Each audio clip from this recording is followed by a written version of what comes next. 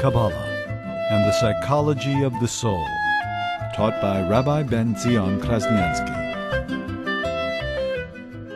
We can go through our entire lives believing that we know who we are. We know what's important to us. We know what matters to us. We know what engages our attention, our conscious lives.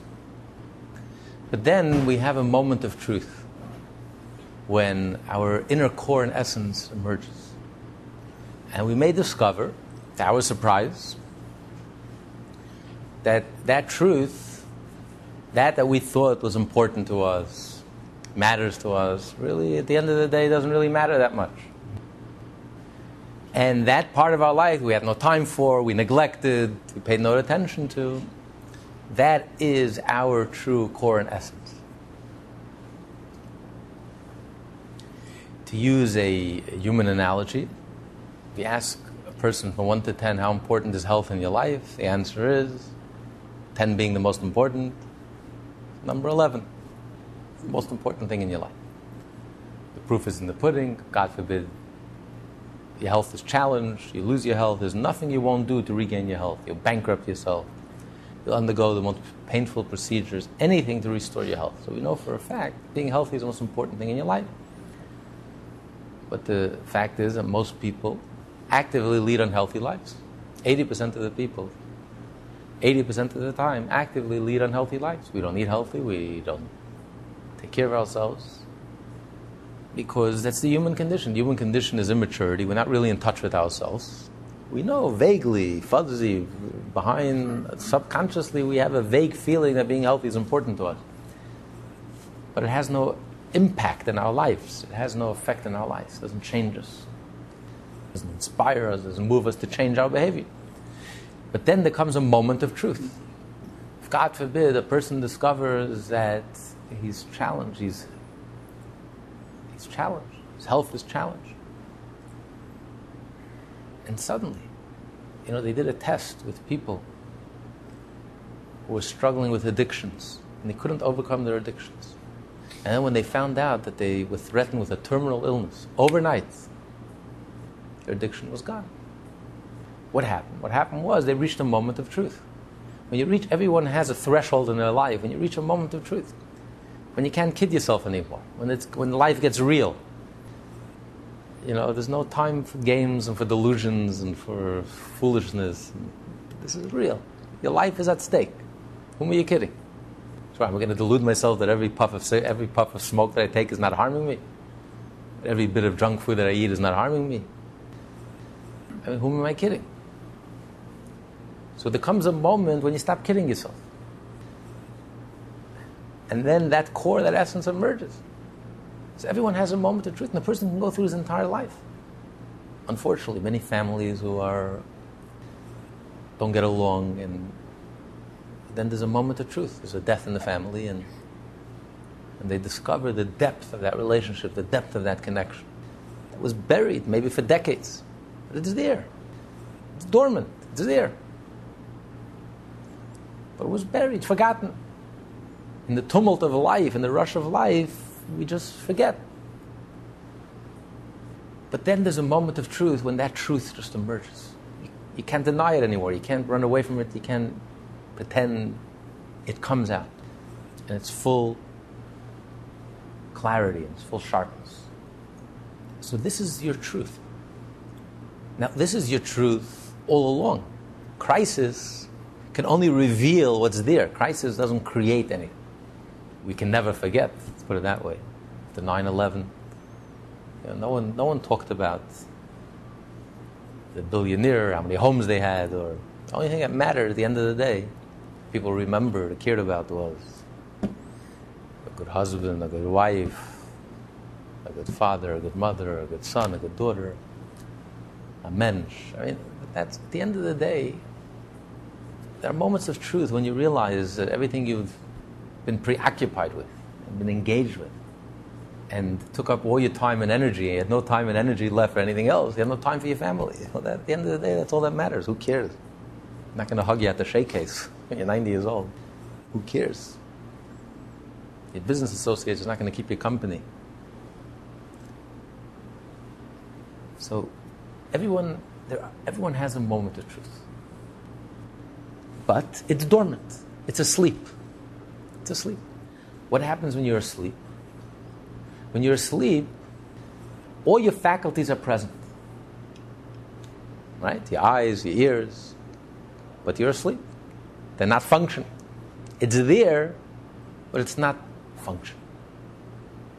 Your eyes don't see, your ears don't hear. Your mouth doesn't speak. Those who speak in their sleep. You're not functioning.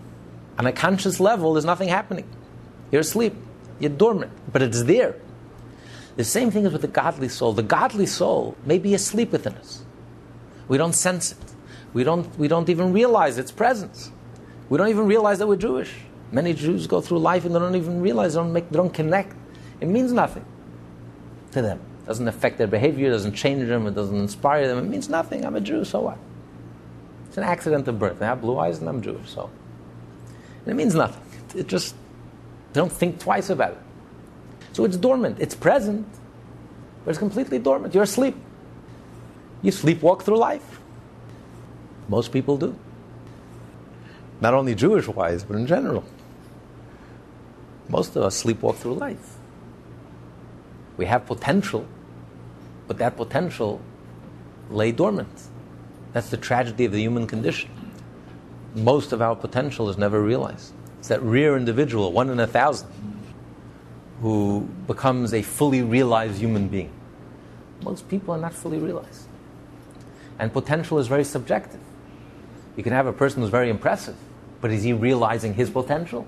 Maybe he's impressive because he just has impressive talents, and with one hand tied behind his back, he could be impressive. But is he really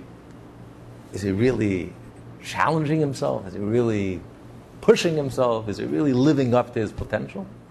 Or he's just skating through life very superficially? So how many people are there in this world that really, operating on all engines, are really challenging themselves, are fully alive, fully awake?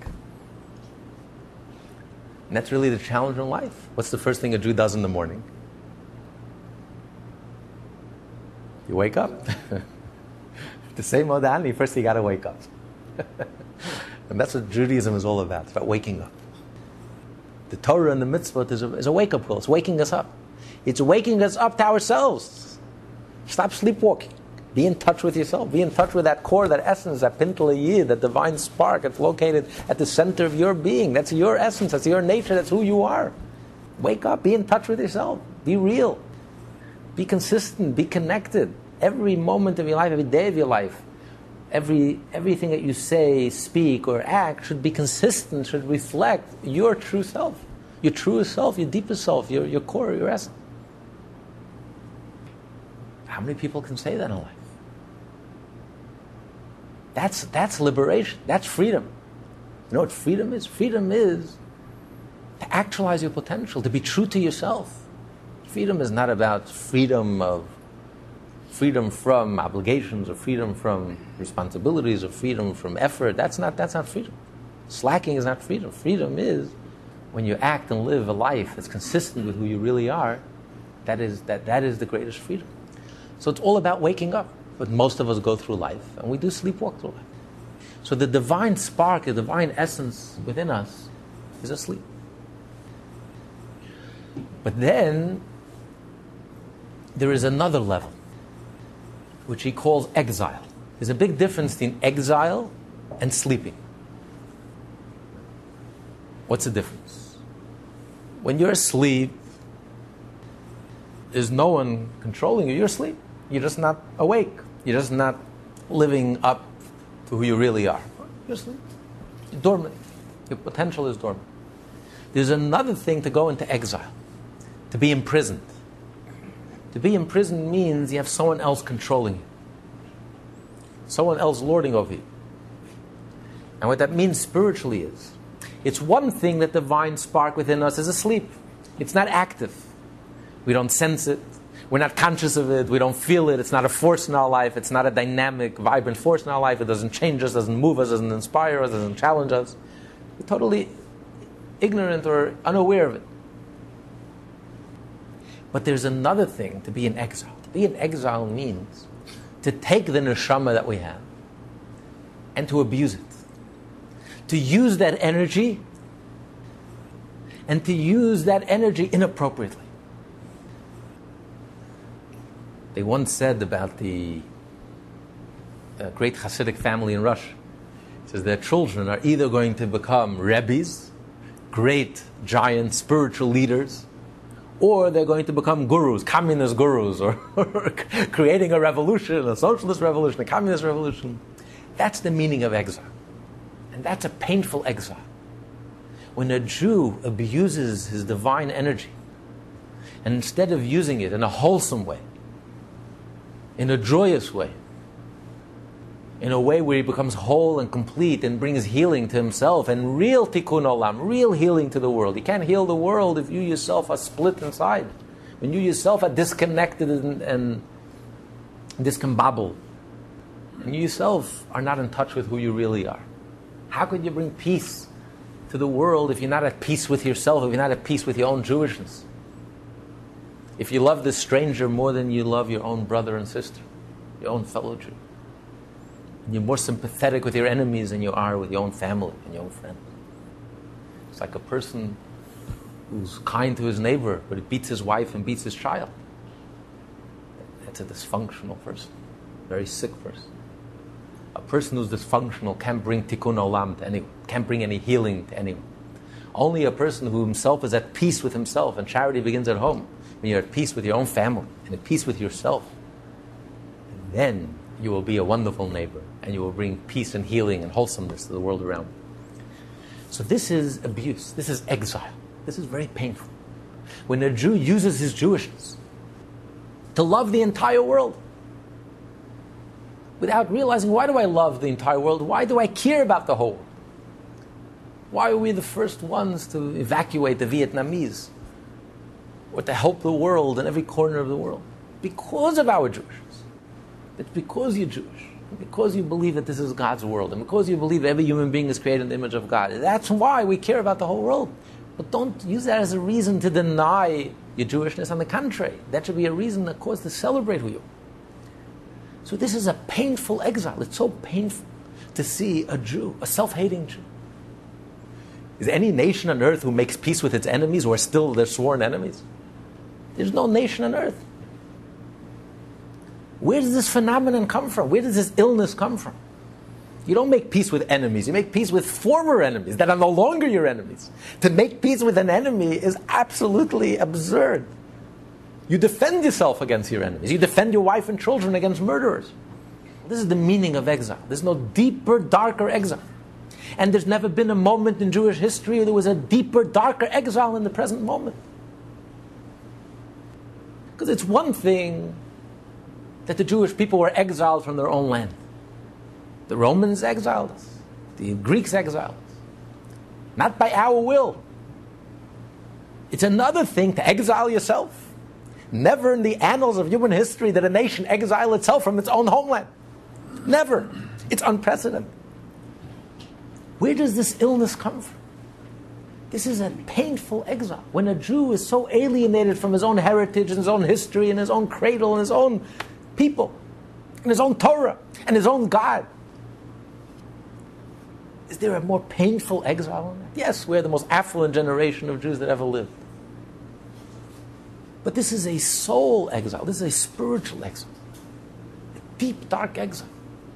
When a person loses his identity and loses his pride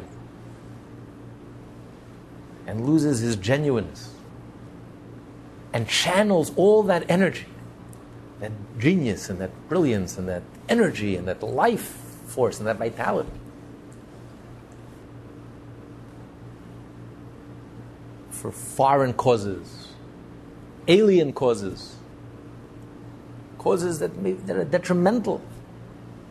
Instead of seeking and searching his spirit and his soul and his being and his identity in his own backyard, in his own Jewishness, instead he seeks it in foreign pastures, alien pastures, foreign pastures that are so far from Judaism.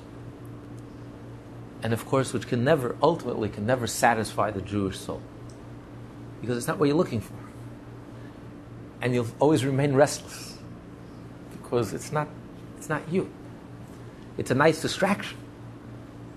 And you can be involved in mysticism and spirituality and religion, but it's a nice distraction, but it's not you.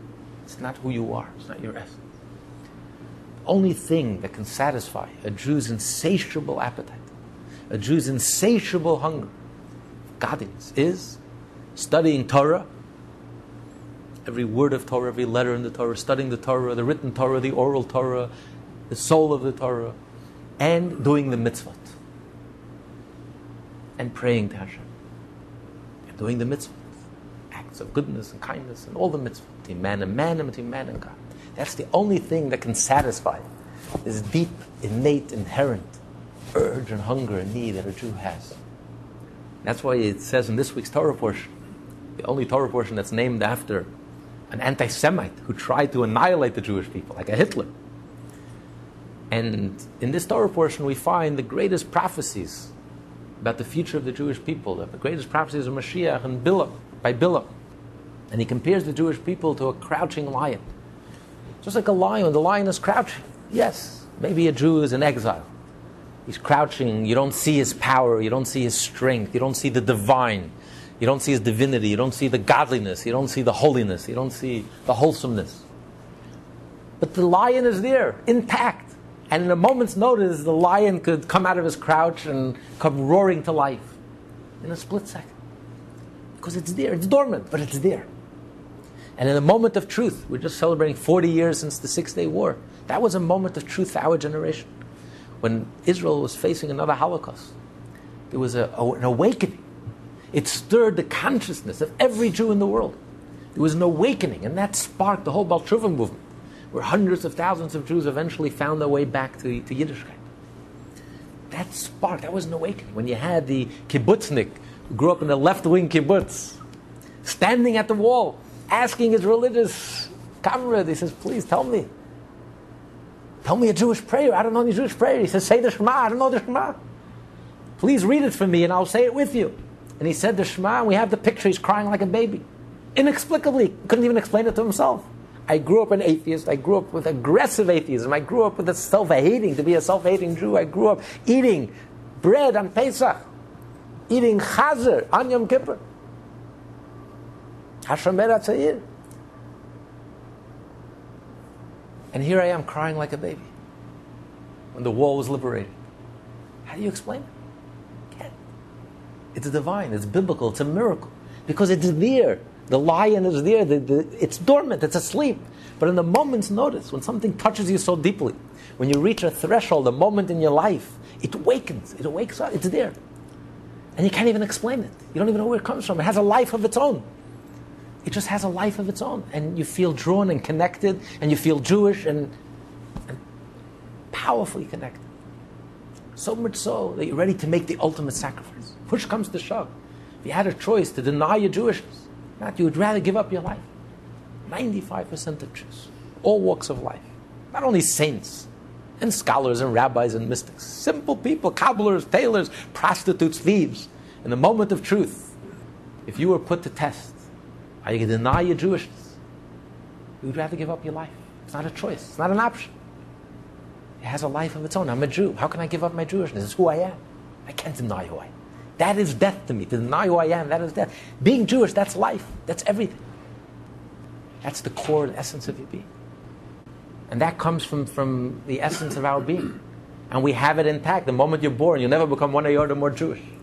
You can go to yeshiva for 30 years, you can learn to appreciate it more, you can learn to tap into it, you can learn to express it, but you don't become one iota more Jewish. And you're just as Jewish as you are on a Wednesday afternoon if you're traveling in Thailand as you are on Yom Kippur, sitting here in New York in Yom Kippur, or sitting in Jerusalem. It makes no difference. A Jew is a Jew is a Jew.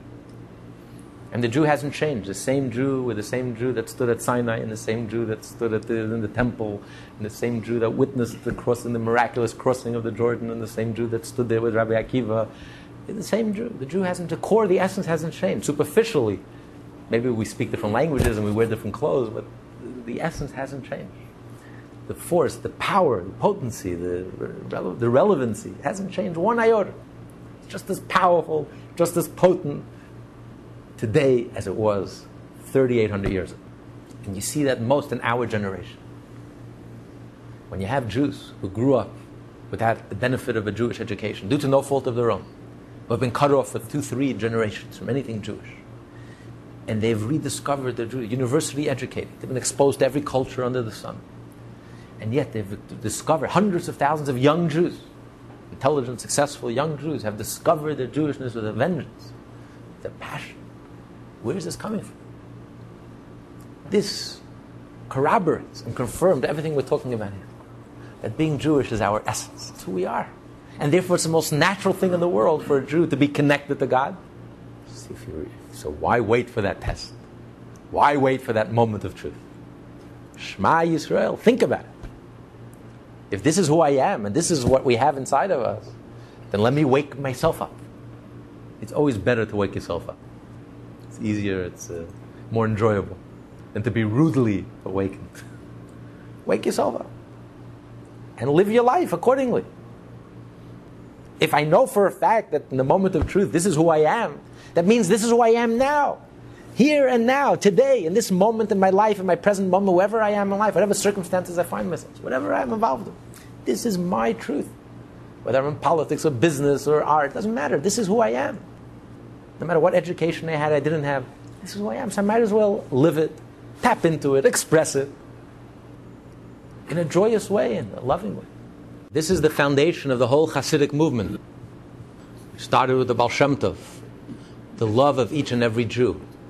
Because unlike other religions that really emphasize the greatness of their saints and their mystics and their scholars, in Judaism we emphasize the greatness of our simple people, the simple Jew, the cobblers, the tailors. Because look, in the moment of truth, who's ready to sacrifice his life? Every Jew, any Jew, no matter who they are. Not only the great rabbis, mystics, and scholars who are steeped in religion, and spirituality, and mysticism, and holiness. Simple people. This is where you see a Jew's greatness. It's about that hidden love that's concealed, but it's there. It's dormant, but it is there. It's full force and strength. And that's really the greatness. That's why the Baal Shem Tov taught his students. His students were the leading rabbis and scholars of Eastern Europe.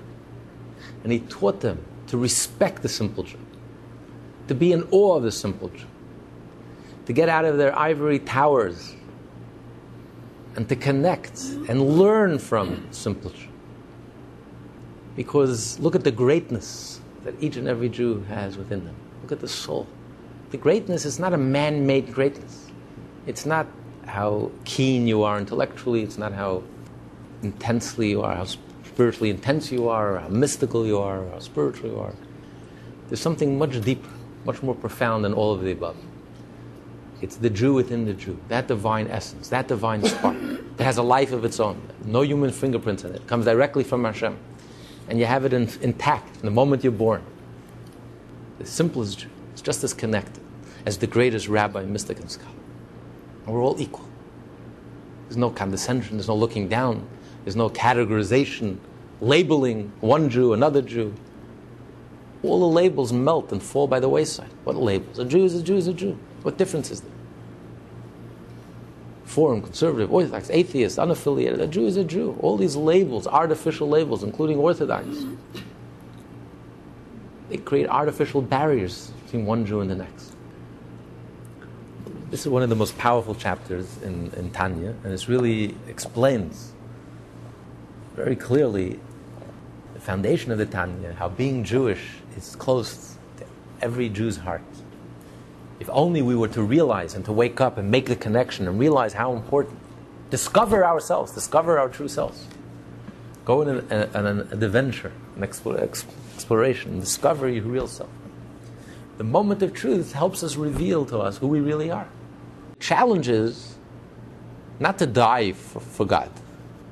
The challenge is to live for Hashem. although you think to yourself it may be more difficult, maybe it's easier, it's a one-time thing. You die a martyr, you die a hero, but to live your daily life and face all the challenges and make all the small sacrifices every day of your life, when you have a choice to think positive and think negative, and it's so much easier to think negative. It takes so much effort to push yourself to think positive, or it's so much easier to take the path of least resistance. Talk slander, say a little lie. It's so much more difficult to push yourself to always tell the truth and be honest and always speak kindly of other people. It's so much easier to behave negatively. It's not only junk food, it's also junk lifestyle. Junk lifestyle is more tempting, and junk lifestyle is so much easier. It's so much more difficult. It takes so much discipline to eat healthy, to live a healthy lifestyle, a wholesome lifestyle. It's so much easier to take the path of least resistance. So it's the small sacrifices that we have to take each and every day of our lives to live up to our essence, live up to our potential, live up to our Jewishness, to think Jewish and speak Jewish and act Jewish 24/7, every day of our lives, to live on a healthy diet of Jewish living and Jewish observance and wholesome living and godly and divine living and good living. And of course, it's rewarding. You eat junk food, you don't feel good at the end of the day. You live a junk lifestyle. It feels very empty, hollow, and shallow, and very superficial at the end of the day. You eat healthy, you eat with discipline, you eat properly, you take care of yourself. You live a healthy and wholesome lifestyle based on the code of Jewish law, Jewish lifestyle. You feel like $1 million at the end of the day. No one ever regretted doing a mitzvah. No one ever said, "Oh, shucks, I pushed myself, I went to shul, I woke up early, I studied Torah, I gave tzedakah." At the end of the day, you feel like $1 million. You pushed yourself. I'm a chaya, it feels great. And this becomes the motivation for living a full Jewish life. Not only mechanically and by rote, going through the motions and behaviorally going through the mitzvot and doing the mitzvot, but doing the mitzvot with life. Every fiber of your being, every bone in your body, doing the mitzvah with passion, with love, with focus, concentration. The mitzvah should inspire you. The mitzvah should move you. You should eagerly look forward to studying Torah. It should be the highlight of your day. You should eagerly look forward to do a mitzvah.